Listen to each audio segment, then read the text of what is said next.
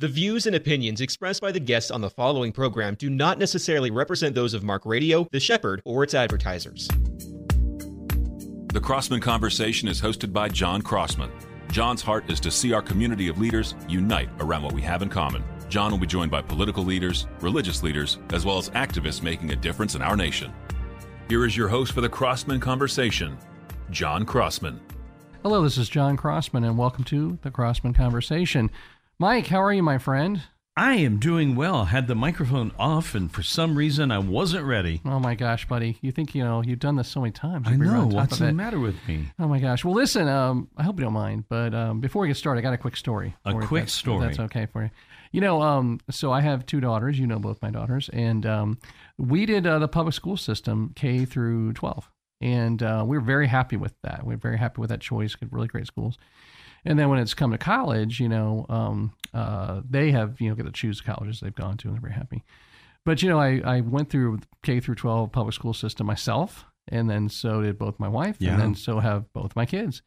And so, again, I've had some issues here and there, but overall it was a positive experience. But, it's a big topic today. People talking about, all the kind of different stuff in the public school system. So today we have a familiar guest who, I would say is a bit of a public school person expert. He's an award-winning public school teacher, John Martinez. Welcome, John. Yeah. Thank you. Yeah. Award-winning. Award-winning. That's a real deal. It is. And you have a master's degree now, too. I do. So you have a master's degree. You've been teaching now for a while. I don't know if you have tenure yet or if that matters, if that's a thing. I don't know when that kicks in, but it hasn't yet. It hasn't yet, no. yeah. And so we always preach about coming back. And, we've had you talk on different topics, but today we wanted to talk specifically about education. Okay. All right, so this is my first question. This is off the top of my head. But sure.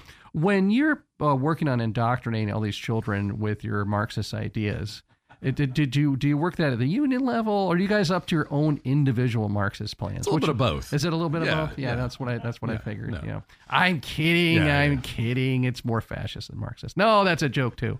But John, seriously though, when you're working on the next, coming up onto a school year and you're working on stuff, what are the biggest challenges that come into your mind? Like when you're, and I'm imagining there's some day-to-day things, like you got some kids that maybe don't have a jacket and it's cold, or, you have some issues like that, or you have discipline issues or lack of parent issues or structural issues. What are the big ones that come in your mind as a teacher? Yeah. So one of the things to keep in mind is that I'm in a Title I setting, which means I'm in an urban school where the government looks at the demographic of our students, and they said that overall this body of students is under-resourced. And so that's the demographic of students I've worked with the entire time I've been a public school teacher. My very first year teaching, I keep in mind that when I first taught, I switched from the business world to being a elementary school teacher. My mom, who was a longtime teacher, said, "Don't do it." And I didn't listen. I went ahead and became a teacher anyway. But one of the things that shocked me the most walking into that classroom was the different levels of students I had in one single classroom. So the first year I taught was fourth grade, and I've got kids who couldn't read any, and there was different reasons for that. Some had been in our system the whole time and just had not progressed the way we'd want them to. Some were brand new to the country. So that's a very logical reason that they don't know English yet. And so I was shocked. I was like, I'm like a one-room schoolhouse teacher, and then I've got kids at 7, 8, 9 different levels. And I'm expected as an educator to figure out how to move all those kids. So the idea is traditionally you think, oh, fourth grade, they're all kind of within this little range. Some kids are higher, some kids are lower, but they're all about fourth grade level. And I'm going to kind of move them, teaching pretty much the same material, and it'll work for all of them. And that was the thing that kind of hit me in the face is, man, I've got kids on so many different levels. So get your head around, I've got to figure out how to move kids an adequate amount of educational growth in 1 year, but there's 9 or 10 or 11 different lesson plans or strategies that have to be utilized because they're on such different levels. So I think that's the biggest thing that's as an educator on day one that I walked in that classroom and still today is, how do I move my lowest kids and my highest kids, and the same material and the same strategies won't work for both. And I would imagine it gets exponentially more challenging at a level, because then you have parent issues as well, right?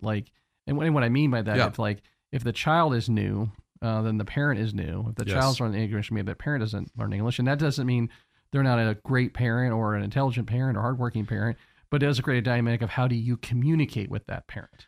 Yeah, absolutely. It's a challenge to communicate. One of the issues we have at our schools that given the economy, given where they're coming from, a lot of parents are both working. Mm-hmm. So there's an assumption sometimes in the schools that I work in that it's all single parents, and that's not the case. There's a lot of single parent homes, and that has a lot of challenges. But there's a lot of parents that, to make ends meet, are both working full time, and they don't have time to come meet with a teacher. Right. They don't have time to show up for the conference. They don't have time to help with homework because they're just trying to make sure they can pay the rent and there's enough food in the house. So that's another level of complexity. Yeah. Well, and I think there's probably, I'm being silly when I say this, but like if you got some public school in a wealthy area and it's like, a couple of days before the holidays and the parents are like, oh, we're going to go to Aspen. So we're just going to pull our kids out of school those 2 days. And those last couple of days for any holiday are kind of hard. It gets crazy. But your kids don't typically get pulled out because the parents are working. Yes. And so like you're actually have a much busier school day on that last day of right before spring break or whatever, because those kids need to be in school because their parents don't have a place for them to go. Almost all of our students show up. Yes. Right. And so you're going through that whole scenario as well. Mm-hmm. So talk to us about when you're explaining all that dynamic, what do people who are hearing this and need to know, and what would be better resources or understanding you think would be helpful to be reflecting on? One of the ideas too is just that there's a level of graciousness to those who choose to serve in the public schools. John, we've talked before, one of my fears is this will be the last generation where we have a traditional school setting. You look at the numbers of people who are going in education, it's dropping precipitously. And the number of people getting out of education for a multitude of reasons. Basically, they're saying being a teacher is too hard for too little money. And I'm looking at the increase in AI. And, we've already had technology integrated into the classroom for several years. But as that technology gets better and better, I don't know how they will find enough teachers going forward. And I think they'll turn to technology. So in the future, our grandchildren, or maybe even our grandchildren would be in classrooms where it's somebody who can pass a background check and make sure the computer gets turned on, and it's AI teaching our kids. So as a society, if we want to have a traditional setting where it's, a teacher with 28 students in a classroom, if we love that idea, we've got to figure out how to make the conversation around being a teacher and around education be less combative and more, we all need better understanding and not always this accusing tone. And there's a lot of accusing tones on both sides of all the arguments. Yeah. So, well, real quick with that, John, just for what it's worth, again, I went K through 12 public school system and, a lot of great things come out of it. But let me tell you about the bad things about that, right? So this is back in the 70s when I went to school. Some of my teachers were terrible. Terrible. And I remember being in middle school and there was a kid that was, when I encountered this, it was like he was bullying. He was asking for money. Come on, man, give me a dime, give me a nickel, whatever. And later on, what I realized was he had no lunch money and he was just hustling for money to buy food every day. I just want to point out how old you are, saying I'm 52. He's hustling you for a dime or a nickel, but go ahead. No. Yeah. Well, I can remember when school lunch was, it was a quarter dime a nickel. That's what you buy. And then it jumped up to 90 cents or something like that. But the point, I'm old, but the other point about it, what I'm trying to say to you is I don't look nostalgically back and be like, oh my gosh, America's public school system was perfect in 1981. I don't think it was. There was bad things happening with that. I went to, I guess technically 3 different high schools, but the main 2 high schools, in both of them, there were cases of teachers sleeping with students. That happened, that police song, "Don't Stand So Close to Me." And I'm like, that happened, right? And so I'm trying to point that out because I just don't like when people are like, things are so bad today. In some ways they're better, right? Yeah. And part of the reason why I point that out is you think about the future in AI, and in some ways that can be better. Oh, and by the way, I meant to mention this, I'm dyslexic, wasn't diagnosed in my 40s, right? So all those teachers I had missed it, right? And we have a lot better research on that kind of stuff now than we used to. But when I think about that AI dynamic, there's some of these kids, they need a hug.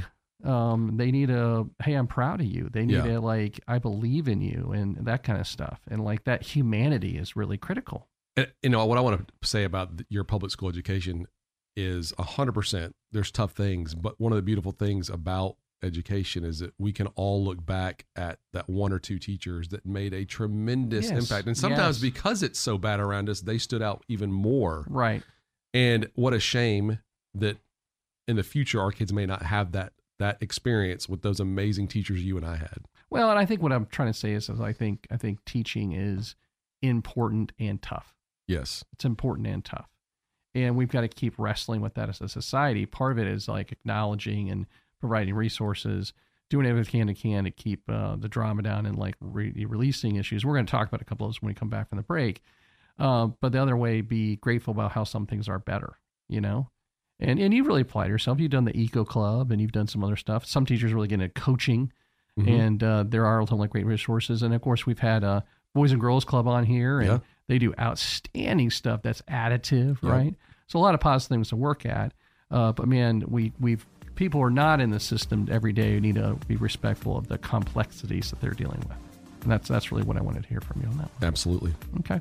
Well, listen, we're going to take a quick break, and then we come back. We're going to talk about CRT, book banning, and teachers' unions. Is that okay? Perfect. All right. We're going to take a quick break. We'll be right back to the cross conversation with our good friend, John Martinez. As the largest property tax practice in North America, Ryan's professionals possess the local footprint and knowledge, backed by a team with national expertise to help organizations minimize their property tax liabilities and ensure valuations are fair and accurate. With the Florida tax appeal deadlines approaching rapidly, local experts at Ryan work proactively with many jurisdictions across Florida well in advance of the August trim notice mailing to ensure our clients receive maximum tax savings. Guys, I use Ryan, and I hope you will too. Crossmark Services is a commercial real estate firm offering a wide range of professional services, including advisory, brokerage and leasing, investing, and property management.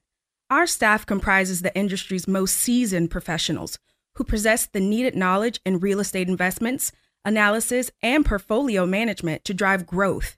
See how Crossmark can work for you. That's crossmarkservices.com. I'd like to thank Maynard Cooper and Gale, PC, for being a sponsor of our program. Maynard is a full-service law firm with over 350 attorneys and 14 offices nationally who serve with professional excellence in everything from corporate and business matters to day-to-day legal issues. The office in Central Florida focuses its practice in real estate, corporate transactions and organization, banking and finance, along with trust and estates. To learn more, visit maynardcooper.com. This is John Crossman, and I work with a lot of vendors in the commercial real estate industry.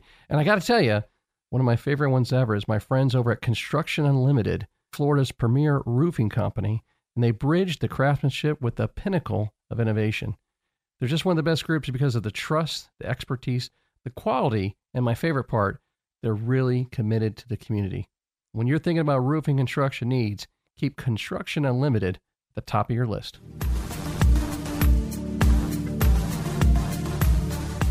Once again, here is John Crossman. We are back here at the Crossman Conversation with John Martinez, award-winning teacher, father of 3 college kids now, by the way. Almost. They were not in college, but accepted to college, which is exciting. So you're doing something right with these kids. So you do know something about what you're doing. So John, I want to tell a story, and then I want to segue it over to your world. Is that okay? Sure. So I have seen many times in society, I think people well-meaning in what they're trying to do, but then it doesn't always apply well in scale. And I'll give you an example. I ran track in college, and when I was in college in the early 90s, there was a lot of issues with athletes, things like that. And in, the 70s and 80s, you sort of, in that era, man, you had college athletes that never took a class, graduated illiterate, that kind of stuff. And, you and I remember when they first started doing things like making sure athletes had a minimum SAT score. I think it was like 700 or something, whatever. It was terrible. And they've gotten better at that. Athletes now in middle school and high school, when they see rock star athletes, they start tutoring them. They start making sure, but it wasn't like that back then.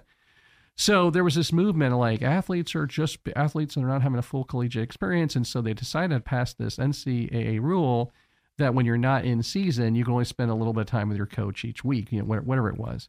And so the thought process is we need to get these kids, more involved in being regular college kids. The problem is that if you're playing football or basketball, or even baseball, when you're out of season, you really don't need to be with your coach that much. Like if you're football and you're out of season, you lift weights and things like that. But when you're a gymnast, when you're track, when you're swimming, non-revenue sports, you train the same amount year round. If you're a runner, like it's year round. You never stop. You never stop. Yeah. So when they passed that, I guess it was like in 91, the top 10 athletes in all non-revenue sports were forced to drop out of college. They had to quit because they were training for the 92 Olympics. And so it was like, hey, NCAA, you made no impact on football at all. And you just forced the top 10 swimmers to drop out of college. Right.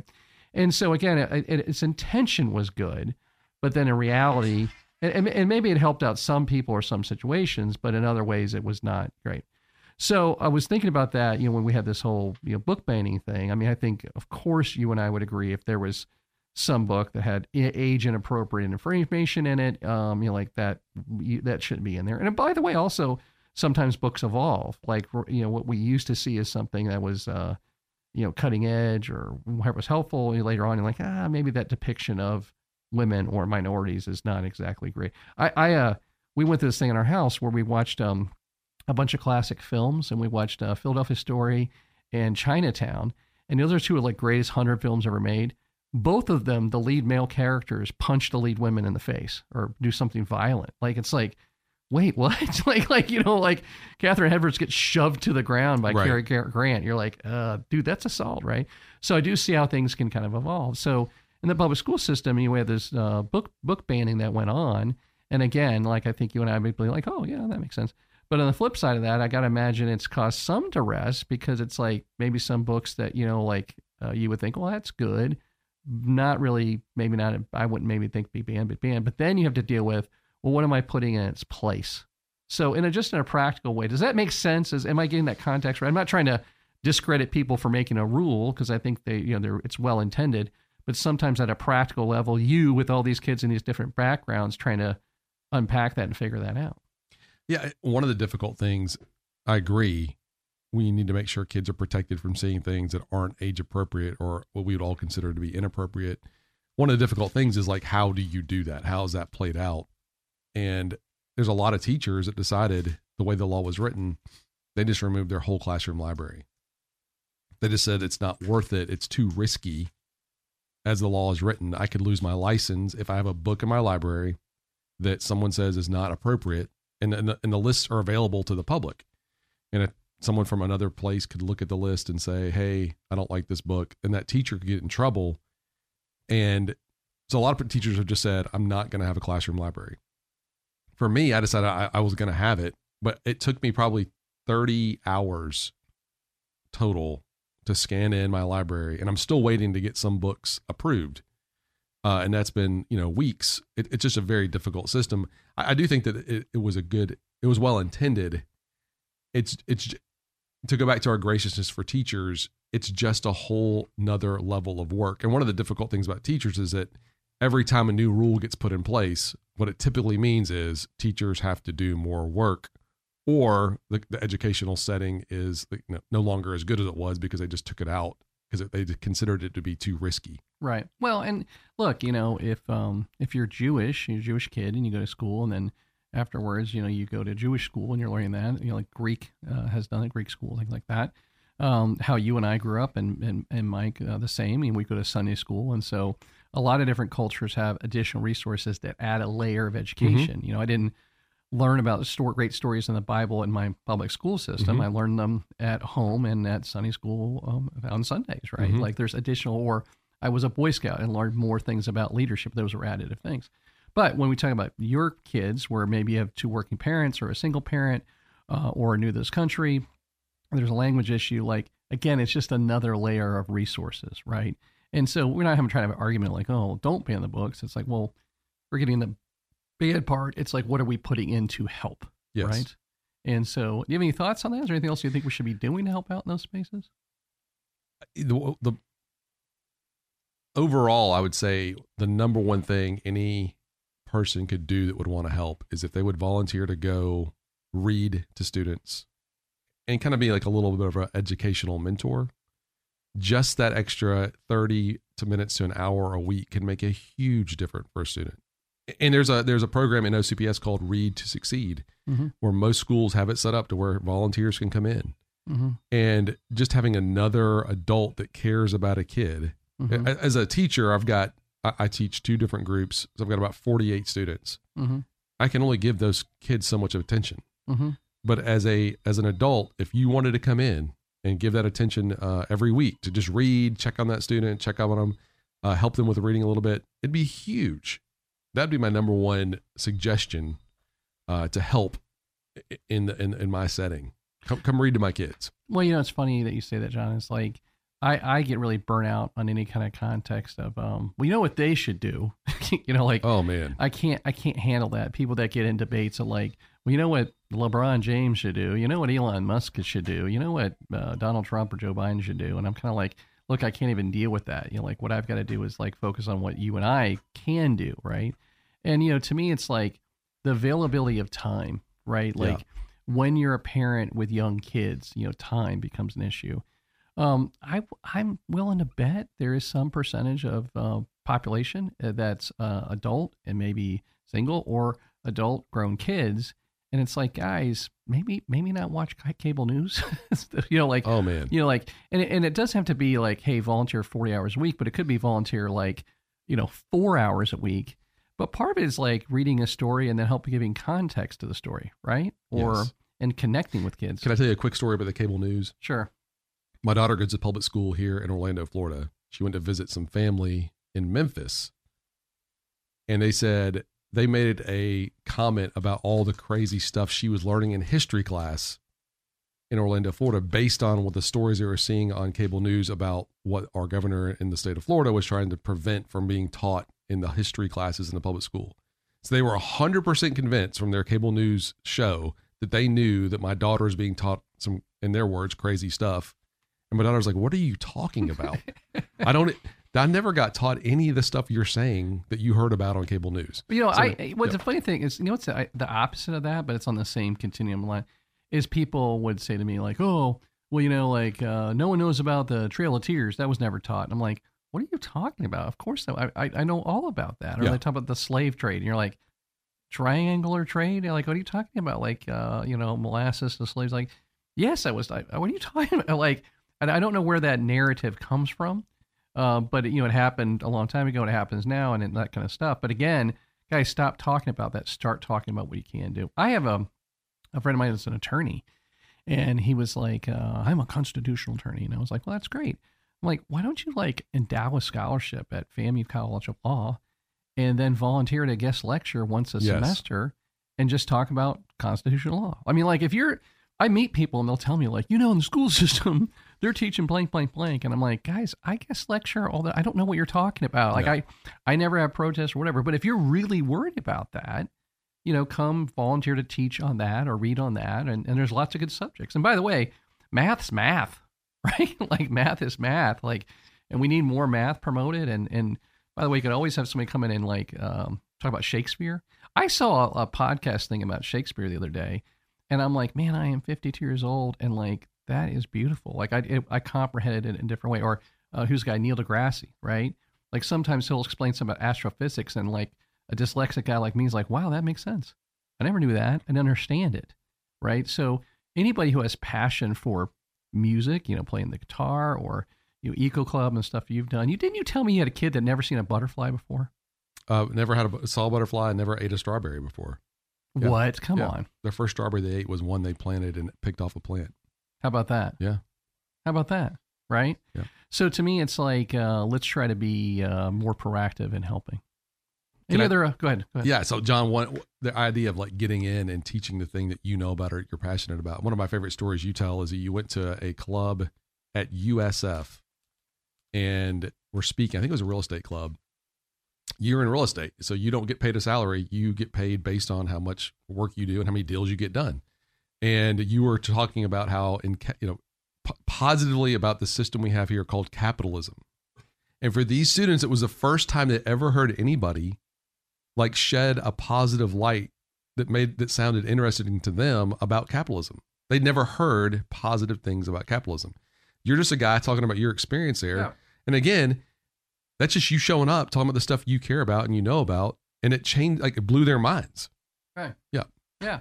No, and to me, it's like, look, and you could go to other stuff. Like I see people post these things like, we should teach kids financial management. Yeah. Who? Do you want to ask John Martinez? Hey, John, by the way, can you teach him, balance a checkbook on top of everything else you're doing? I'm like, yeah, but like if somebody wanted to do that, and again, you don't have to change the entire school system. It's like, I always, at the end, I always say support your local HBCU. And why I say that is like people listen to this across the country. Just look at a map and what's the closest black college to your house and like try to do something to support them. You always tell like these small businesses or even larger businesses, don't trade a DEI committee. Just adopt your local black college and invest with them. Like that's it, right? And so the same thing could be, it's like whatever's the local school by our house. Quick last story, got to wrap up. Pepper, Pepper, my dog. Pepper got loose by our local elementary school, and she destroyed one of their kickballs. And so I then went and bought like a dozen kickballs, and I had Pepper and I write a apology note together, and then we just went by the school and we dropped off dozens of kickballs. But in my mind, it's like being mindful about like, I don't have kids in that school, right? But like, hey, I wanted to help out, and of course we caused a little damage, but what I'm saying? It's like that, whatever your local school is. So, all right, John Martinez, we're going to wrap up. But thank you for loving these kids. Thanks for being a great dad, by the way, and having great kids of your own. And thanks for all you do for Crossman Conversations. Thanks for being here. Thank you. All right, this has been the Crossman Conversation. As always, support your local HBCU. This has been Crossman Conversation, produced by a Crossman Career Builders Mark Radio production.